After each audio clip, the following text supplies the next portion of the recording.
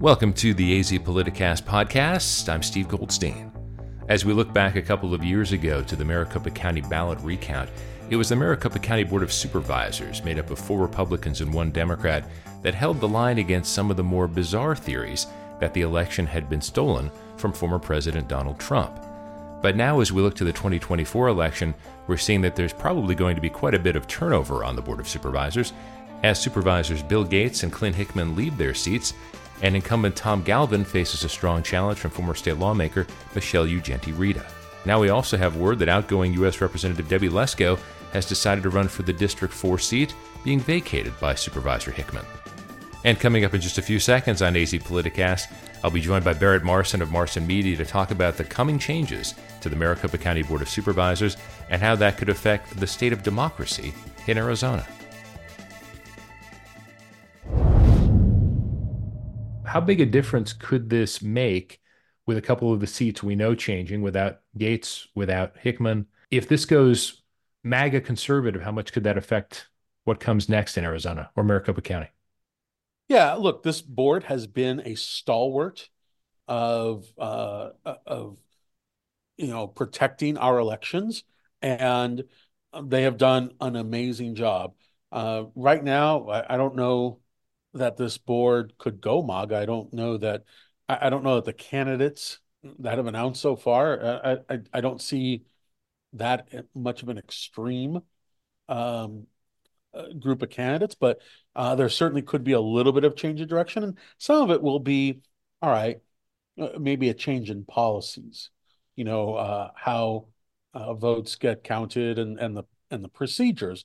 So those could change, but I don't see, even with Hickman, with Gates stepping down, I don't see a big change on the horizon, given the candidates that we know are running.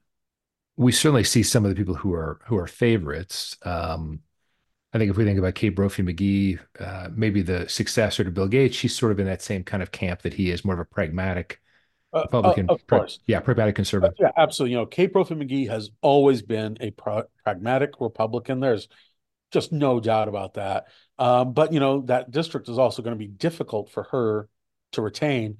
Danny Valenzuela has a pretty good operation, firefighter, of course.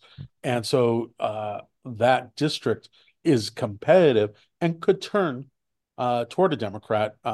Danny Valenzuela has a real opportunity to steal that seat away from Republicans because of the district dynamic.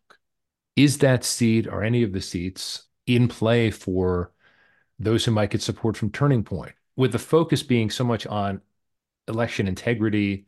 I don't see that right now. I mean, maybe Michelle Ugenti-Rita may end up getting the support from Turning Point, though. If you remember, she got booed at a Trump rally, right? That was, I thought, hosted by Turning Point. I could be wrong. I don't remember exactly who hosted it, but she was booed when she was on the stage there. So I don't know that Turning Point will get involved in this. I mean, let's face it, they have a significant amount of other races to get involved in, namely President of the United States. So, and Carrie Lake, of course, for U.S. Senate. So I think they will have their hands full. They can't get involved in every race. If they spread themselves too thin, then they'll do poor jobs everywhere. Whereas if they can focus on a handful of races, they're obviously not just in Arizona. If they can focus on just those handful of races, they can make a much more impact. They can have a much greater impact, I should say. In a presidential election year, we know down ballot races get ignored, but could the Board of Supervisors end up being one that gets more attention because of, again, the fight over the ballot recount, the fight over elections? Sure. Well, that is a possibility. Board of Supervisor races are generally pretty mundane. I can't think in the last 25 years since I've been in Arizona where a Board of Supervisor incumbent has lost. And obviously, Supervisors Gates and Hickman are stepping down, so there's no incumbent there. But Jack Sellers is running.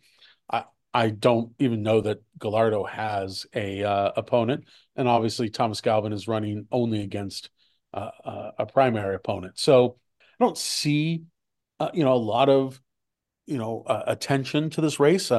If you raise $150,000, $200,000 in a board of supervisor race, you're king, right? I mean, no one raises that much money, and I do think Thomas Galvin is pretty close to the 150 mark, if I'm not mistaken. And I'm not sure how much Jack Sellers has raised, and he's facing a Chandler City Councilman, Mark Stewart. Jake Hoffman had long been talked about running for that seat, but now it appears he's not. That would have been a real game changer if he had run. So talk about turning point. You talk about all those changes. If he had run, there could have been a possibility of that for sure. The incumbent, both Sellers and Gallardo and Galvin, do have built-in advantages. And so, they've approved balanced budgets and increases for the sheriffs and tax cuts, property tax cuts. They all get to trumpet those things to voters. So you've long been a master of Twitter, now X, and you were the first person I saw speculated about Debbie Lesko getting into the supervisor's race to take the Hickman seat, and now she's going to do that. Easy seat for her to win. And how does this balance with when she was conservative, but I think also could be seen as pragmatic in the legislature, and yet seemed to be pretty full MAGA in Congress? How does that affect this? Well, look, Congress, the legislative body, and the executive branch, if you will, and that's what a board of supervisor really is more of an executive.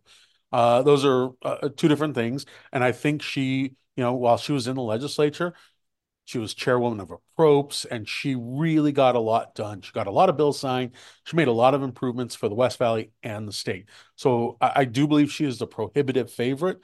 And in fact, I'm not really sure any real candidate will challenge her.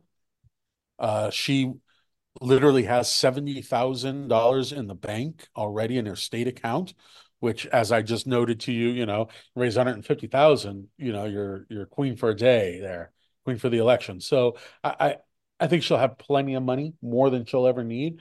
And I don't see a big name challenger.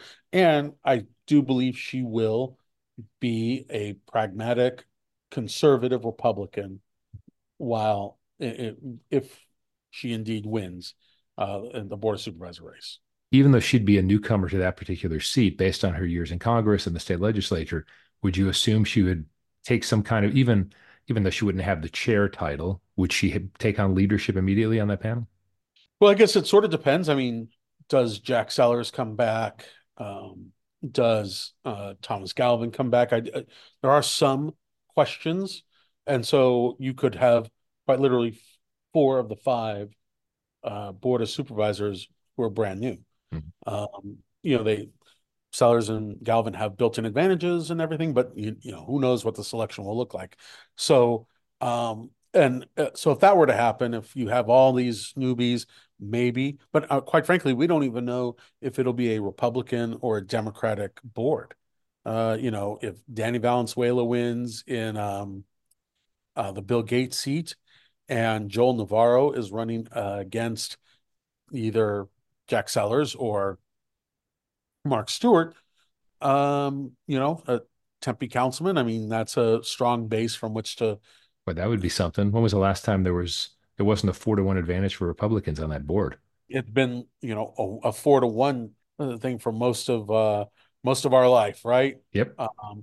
We will assume for now that it would be a 3-2 or even 4-1 majority Republicans, but that is absolutely not guaranteed. So, how Debbie Lesko is, if indeed she wins, I think she's shown herself, especially when she was in the state legislature, to really work with a lot of different people to get things done. And the board is a much more executive branch, thing where they really do direct the county and direct the county manager. And look, there's a county manager, and they're the ones who follow the board policy and to actually do things.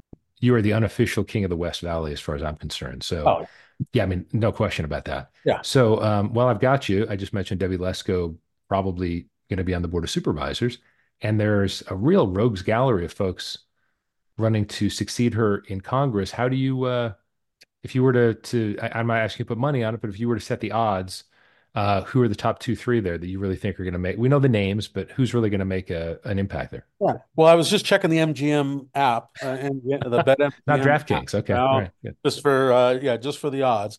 Abe Hamada with his Trump endorsement is obviously strong.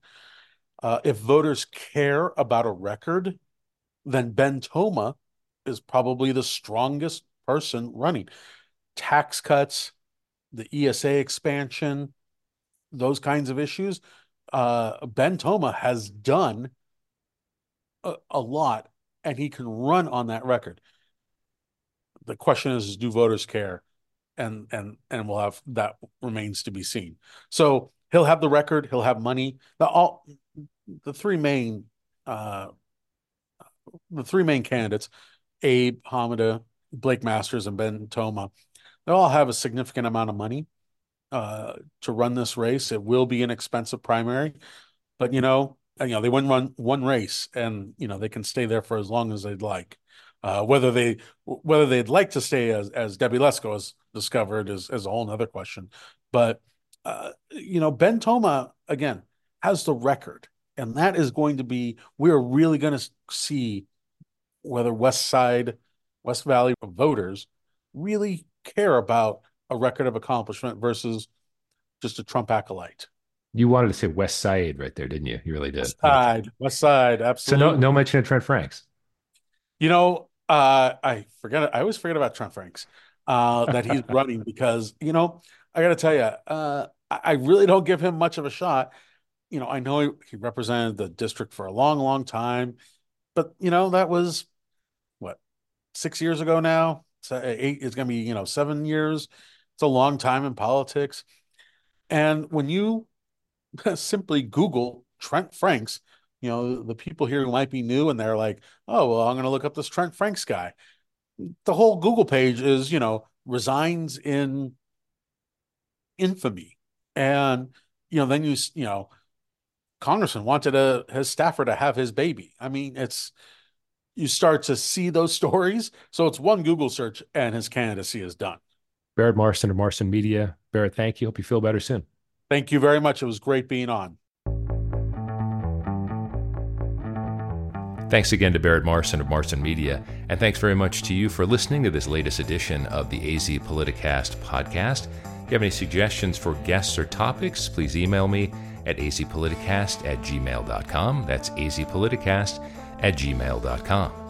Music for this podcast provided by Epidemic Sound. I'm Steve Goldstein. Thanks for listening.